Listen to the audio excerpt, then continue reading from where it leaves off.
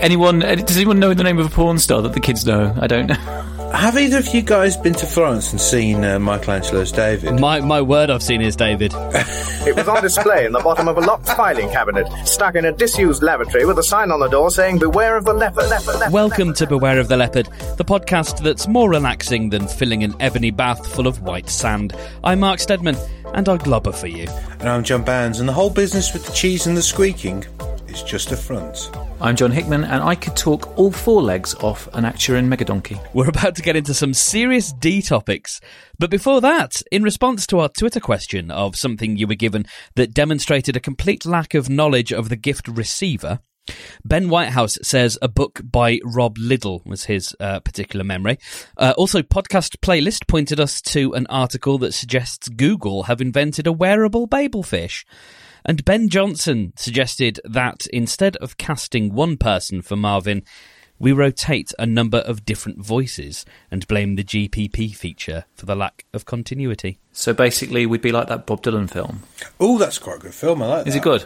Well, I haven't actually seen it, but I appreciate that it exists in the world. I love the concept of it that much that I'm willing to say it's a good film, even if I've not seen it. That's our new podcast concept. I haven't read it, but I've heard it's good. He's, Who's Rob Liddell? Rod Liddell. He's got all gravy on him, isn't he?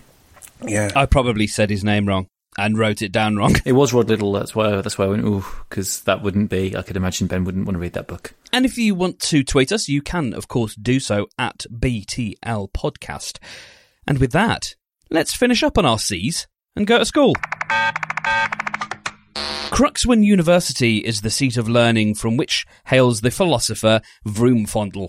He was the youngest graduate of the university, so Mr. Hickman, as our resident lecturer, what do you think university is like for luminaries, sages and other thinking persons? It'll depend on what type of university Cruxwyn is, and we don't really know enough about it. Is it what we would now call a former polytechnic, which when this was written would have been a polytechnic, or is it a Russell Group, or is it something a little bit more in the kind of Oxbridge of the galaxy? A red brick. I'd placed it as red brick just in my little head. I hadn't thought about the fact that they still would have been polytechnical colleges at this point.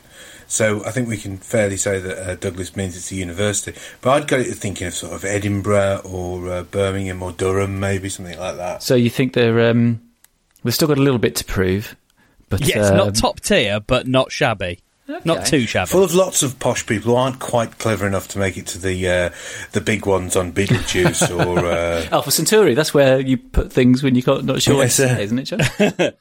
It's either that or lots of very, very intelligent people who weren't rich enough to be able to afford to board one of the really posh. The Beetle Centauri sort of pair of universities it holds a dreadful stranglehold on the university's media.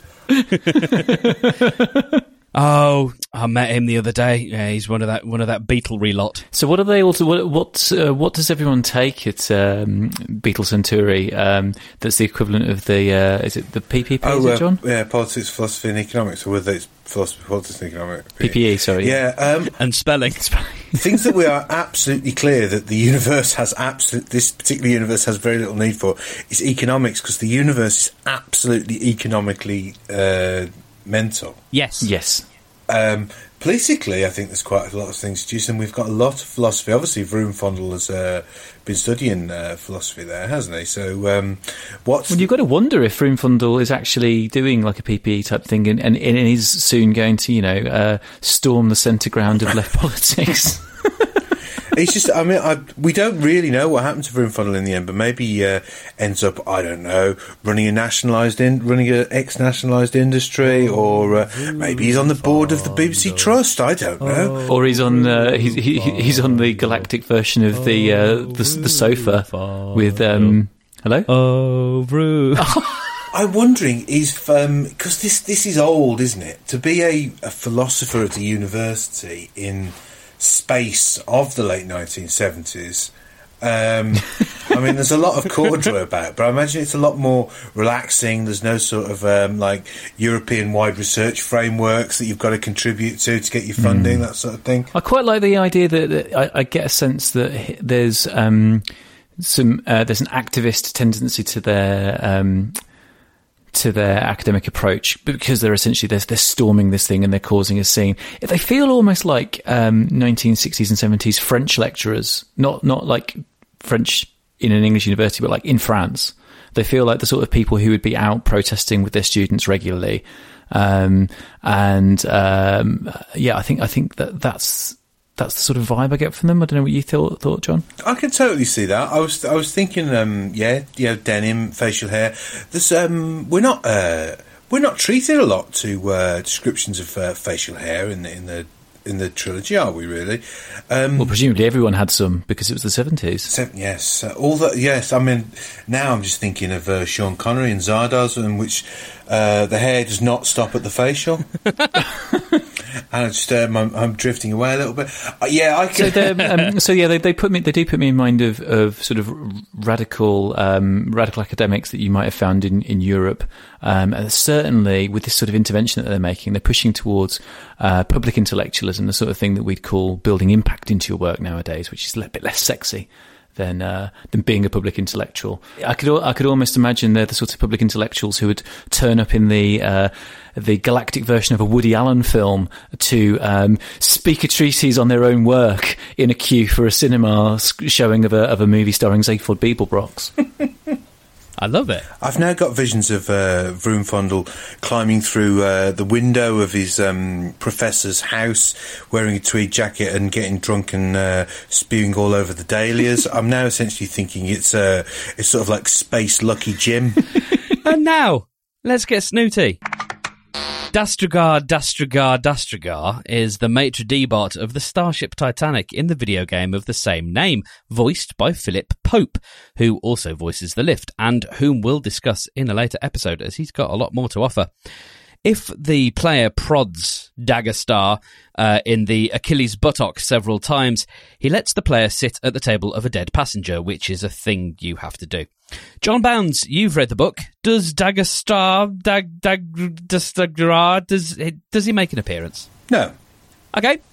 But the role of him is actually in the book taken up by lots of sort of like bots that are in charge of different parts of the ship, I think.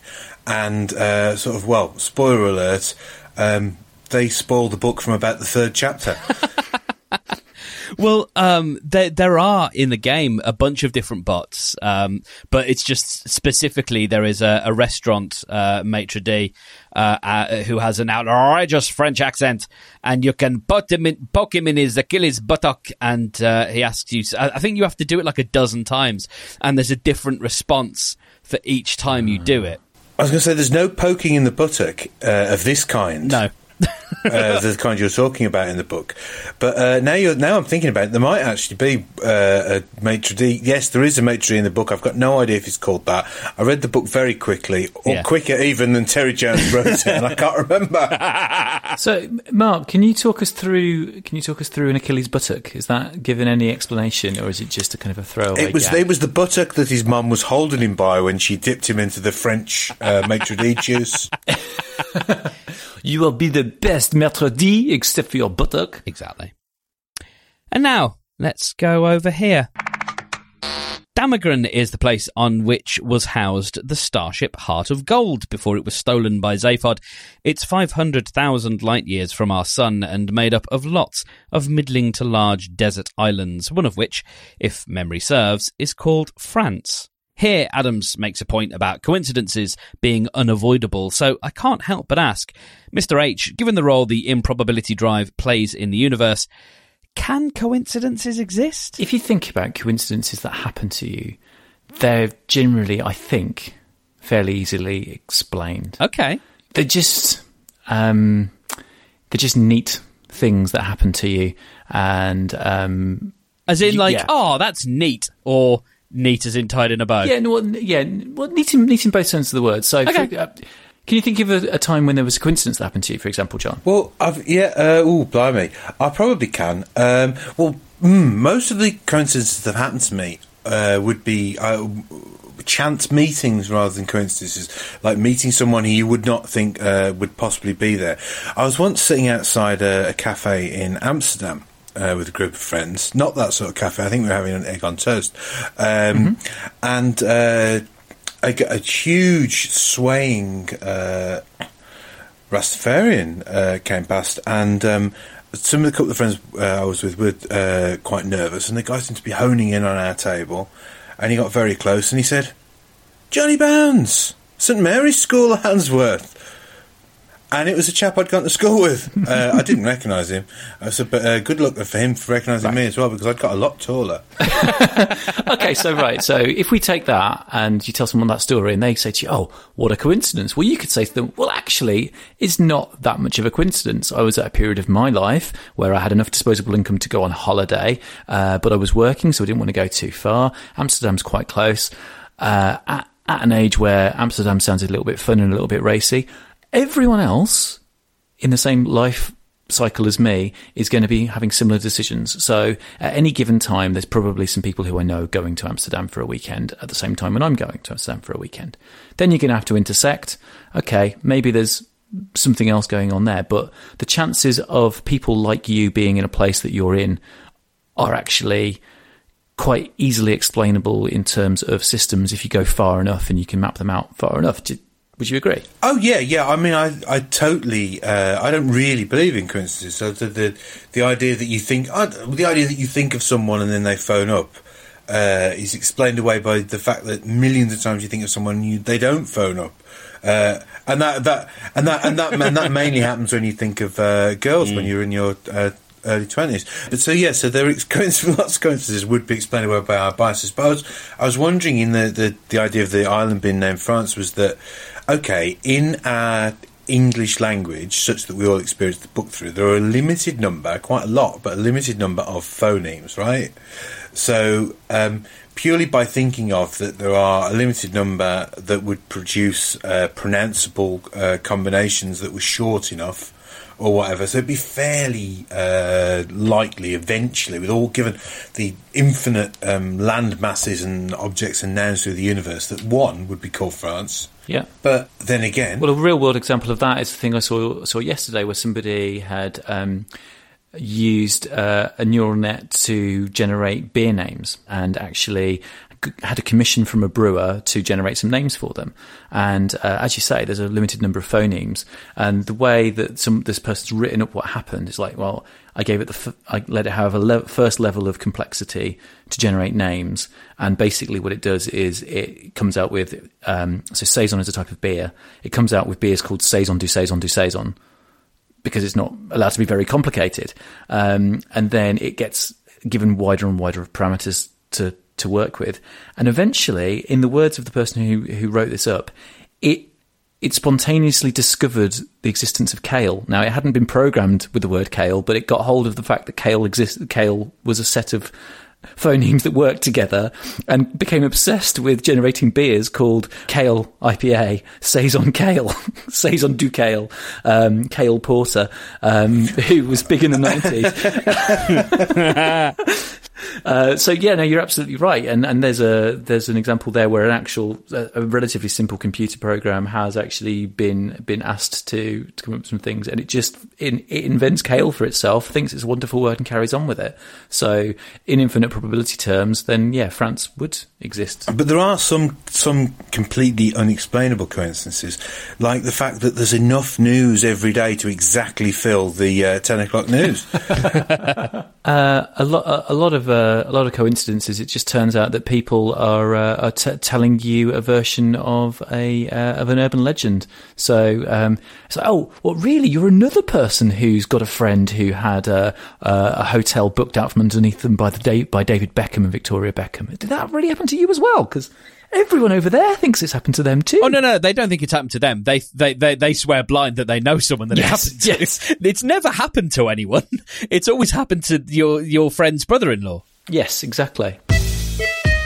It's customary at this time to recommend a book that we like, so, not being one to break tradition, let's go with The Player of Games, which is the second book in Ian Banks's Culture series. It's a book that our own Danny Smith described as hard sci-fi, but with humour running through it like fat marbling a good steak. If you like the sound of that, you can pick it up for free and check out Audible's incredible collection of spoken word titles by going to audibletrial.com/leopard.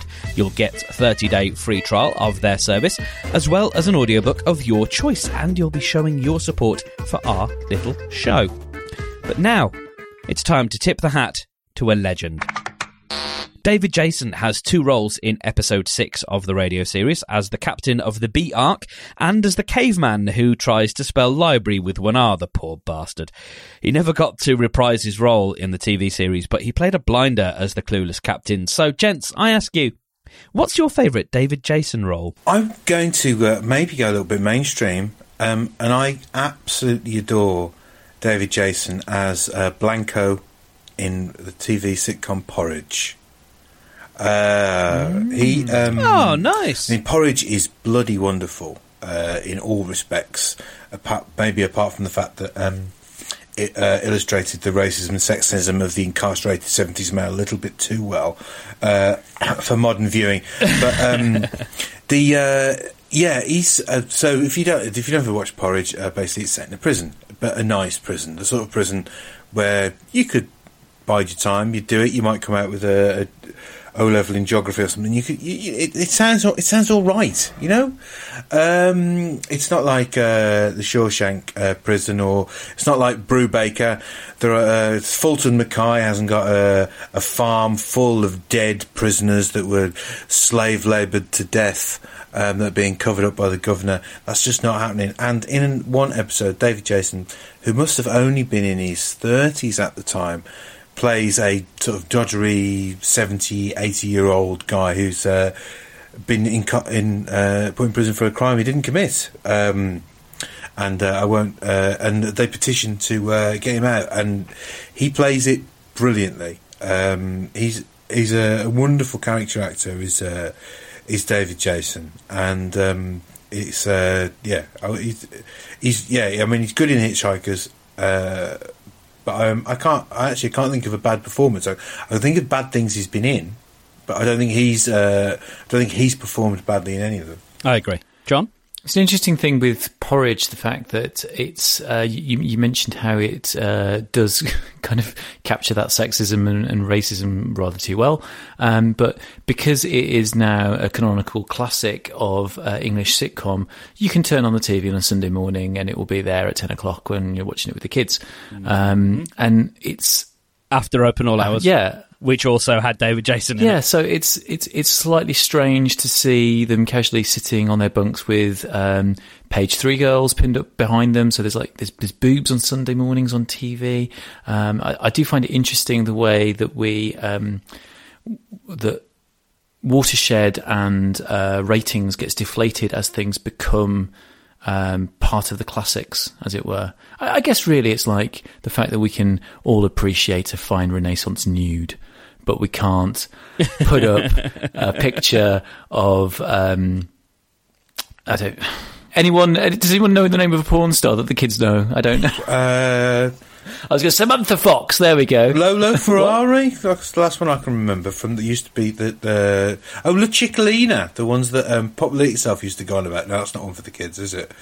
Okay. So you couldn't. You probably couldn't put a poster up of those ladies, but you could put up a nice tasteful Italian piece of art from the 1600s that's got its boobs out or its bits, or even a gentleman with his penis just flopping around. That's fine so long as it's old and classic. Have either of you guys been to Florence and seen Michelangelo's David? Yes, I've seen his David. My word, I've seen his David.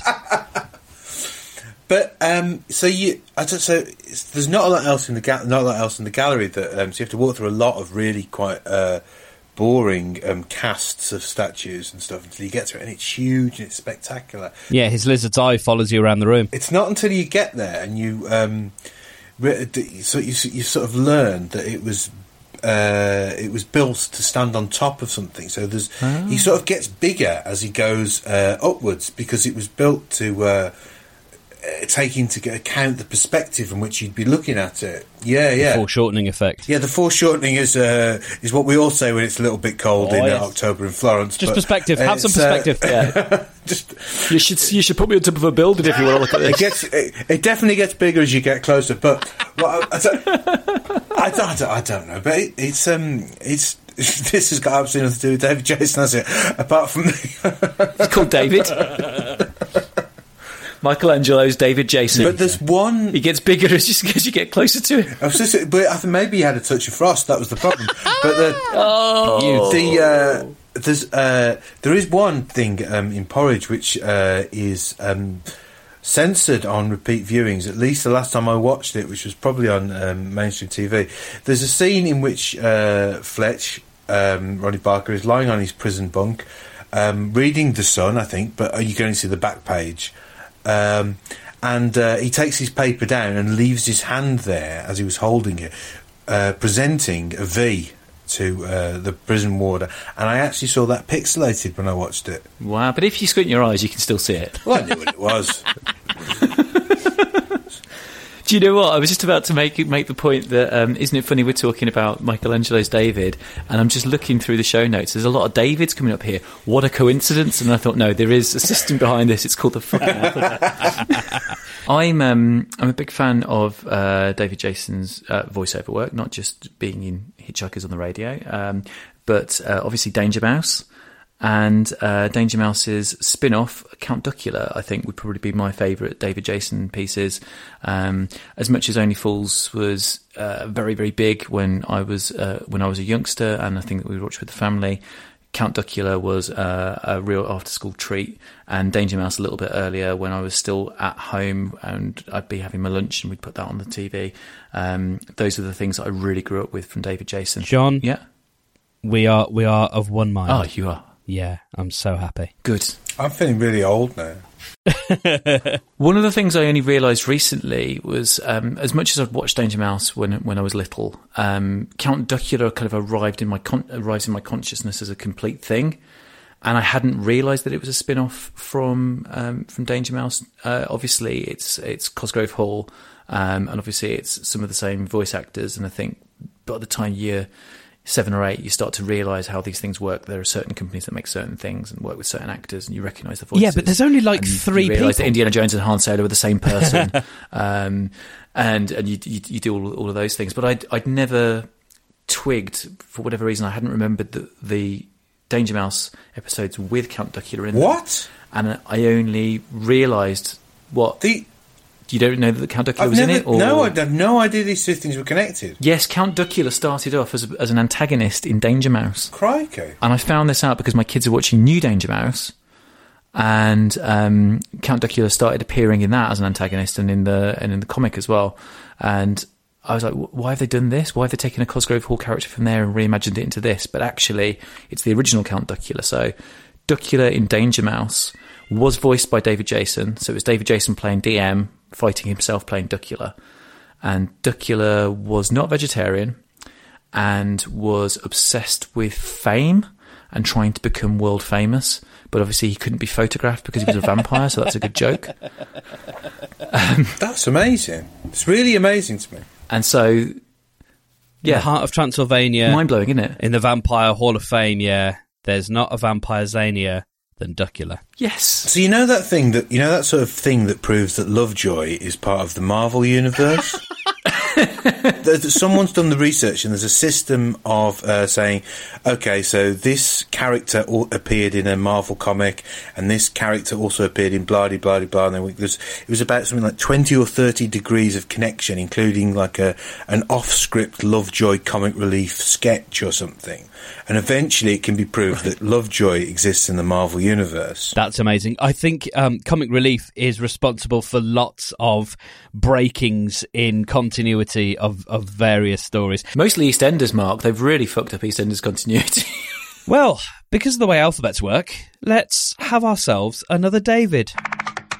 David Tate was a huge force within the first 2 radio series. He voiced In order of appearance, the Vogon Guard, Ford tries to reason with, Eddie the shipboard computer, Benji the mouse, the Arcturan Megafreighter captain, the Megadodo Publications receptionist, the Happy Vertical people transporter, the Frogstar prison relations officer, a Vogon Guard and computer, the Dolman Saxlil Shoe Corporation educational film announcer, the CompuTeach, and the Elitnils, who radio listeners will know from the second series. So, do either of you have a favourite character from this roster? The ship-throwing Vogon Guard, right from the first episode, has one of the best lines in the entire canon for me. Yes, he does. And the line, of course, is... Well, the hours are good. They have to be.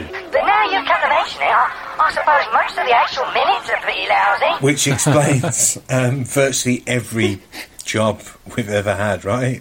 Yes, absolutely. Wonderful line. And what's interesting about this roster of characters is that they feature a lot of characters who have got that sort of job. Must be something about this actor that's attracting these kind of these ancillary service characters. Now, before we move on to our next topic, there's just time to reveal our hypothetical Netflix casting pick of Marvin. And it turns out the hastily pulled out of my backside pick of Dylan Moran is in first place, with second going to Danny's pick of Donald Sutherland. So Dylan will join our hypothetical Netflix TV casting lineup along with Simon Pegg, Michael Sheen, Tamsin Greig, and #PitDep. And now it's time to get needlessly messianic.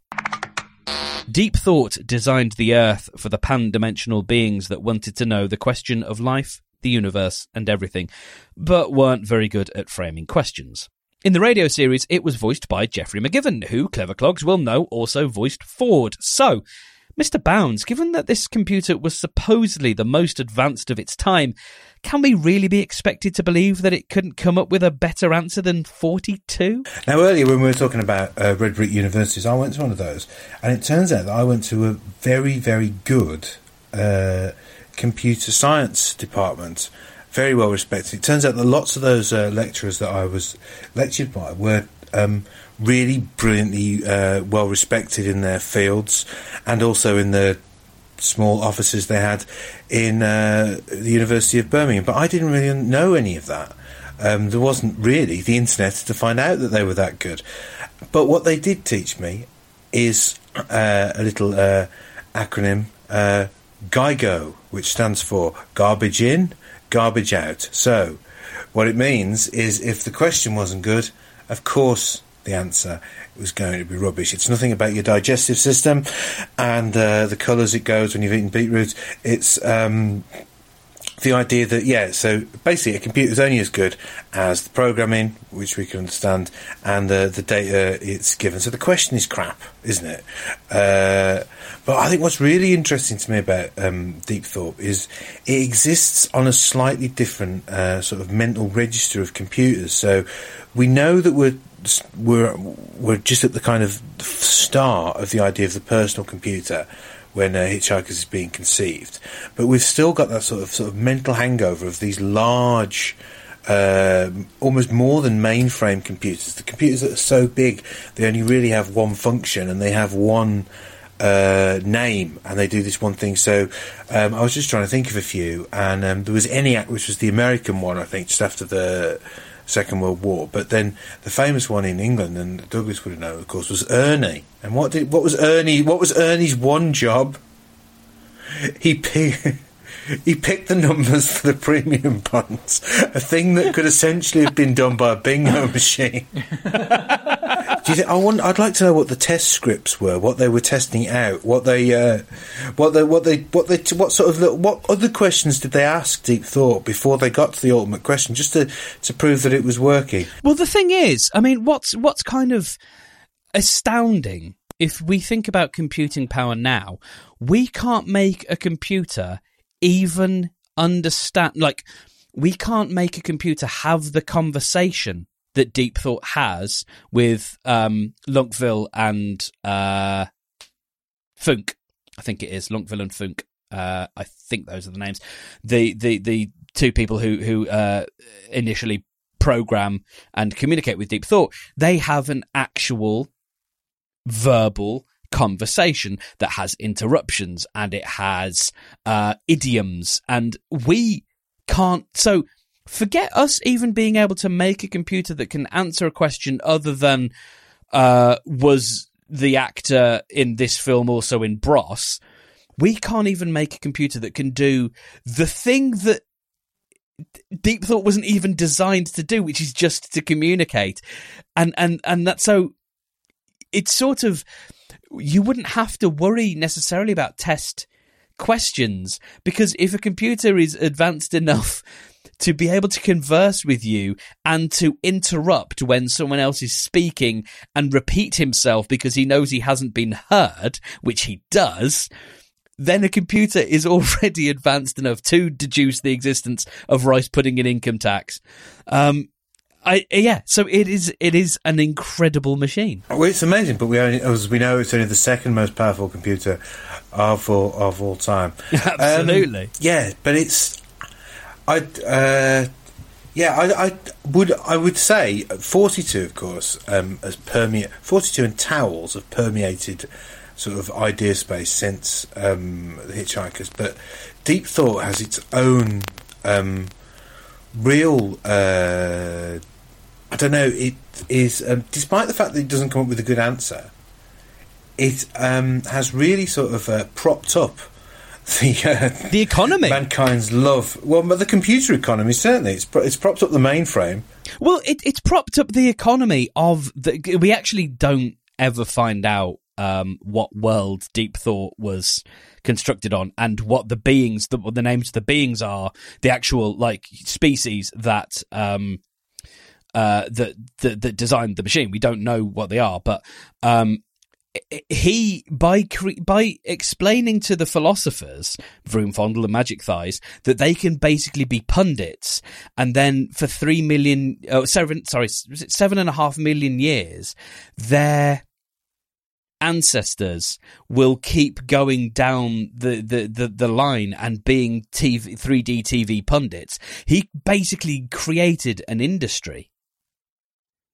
So, his whole thing of not just figuring out how to answer the question, he also figured out how to sustain the economy and sustain the people around him by generating the 24, Deep Thought invented the 24-hour news cycle. News just in, we still know nothing. I was just going to say that. Yeah. Could you imagine how... Standing outside the door of Deep Thought going, special report just in now. We're just going to break from this television of from this televised Brockian Ultra Cricket match to let you know that we still don't know anything. More as soon as we know it. The door will open and then like a janitor will walk out and they'll...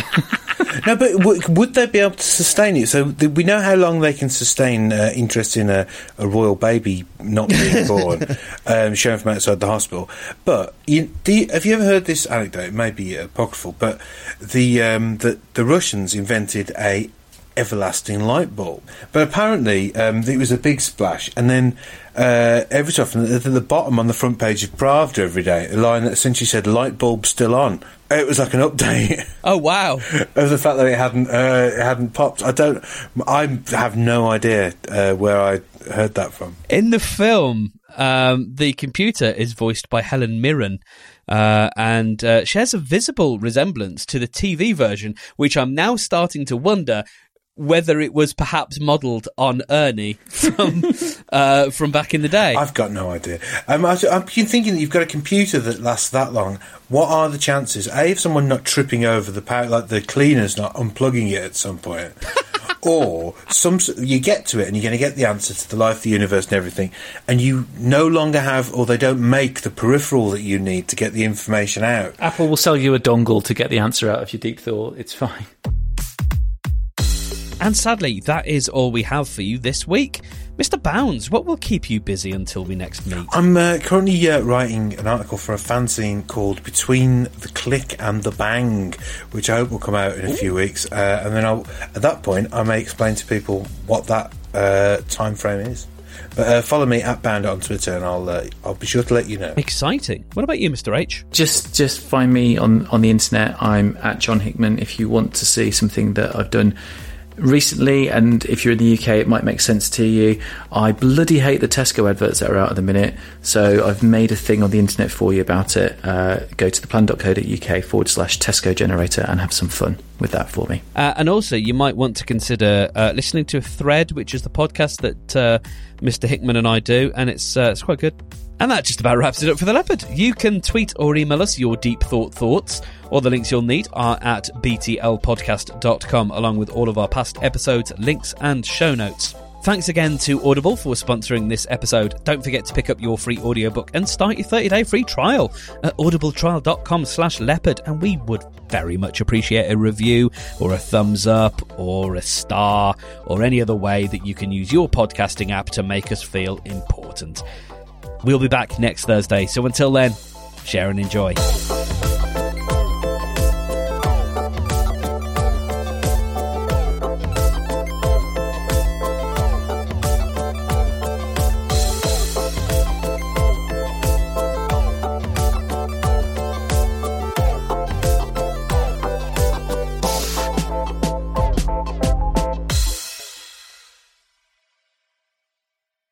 Marvin shouldn't know of the existence of BBC Local Radio. That's not okay. He's got the brain the size of a planet. Yes, he can deduce the existence of BBC Local Radio. He knows all about Ed Doolan.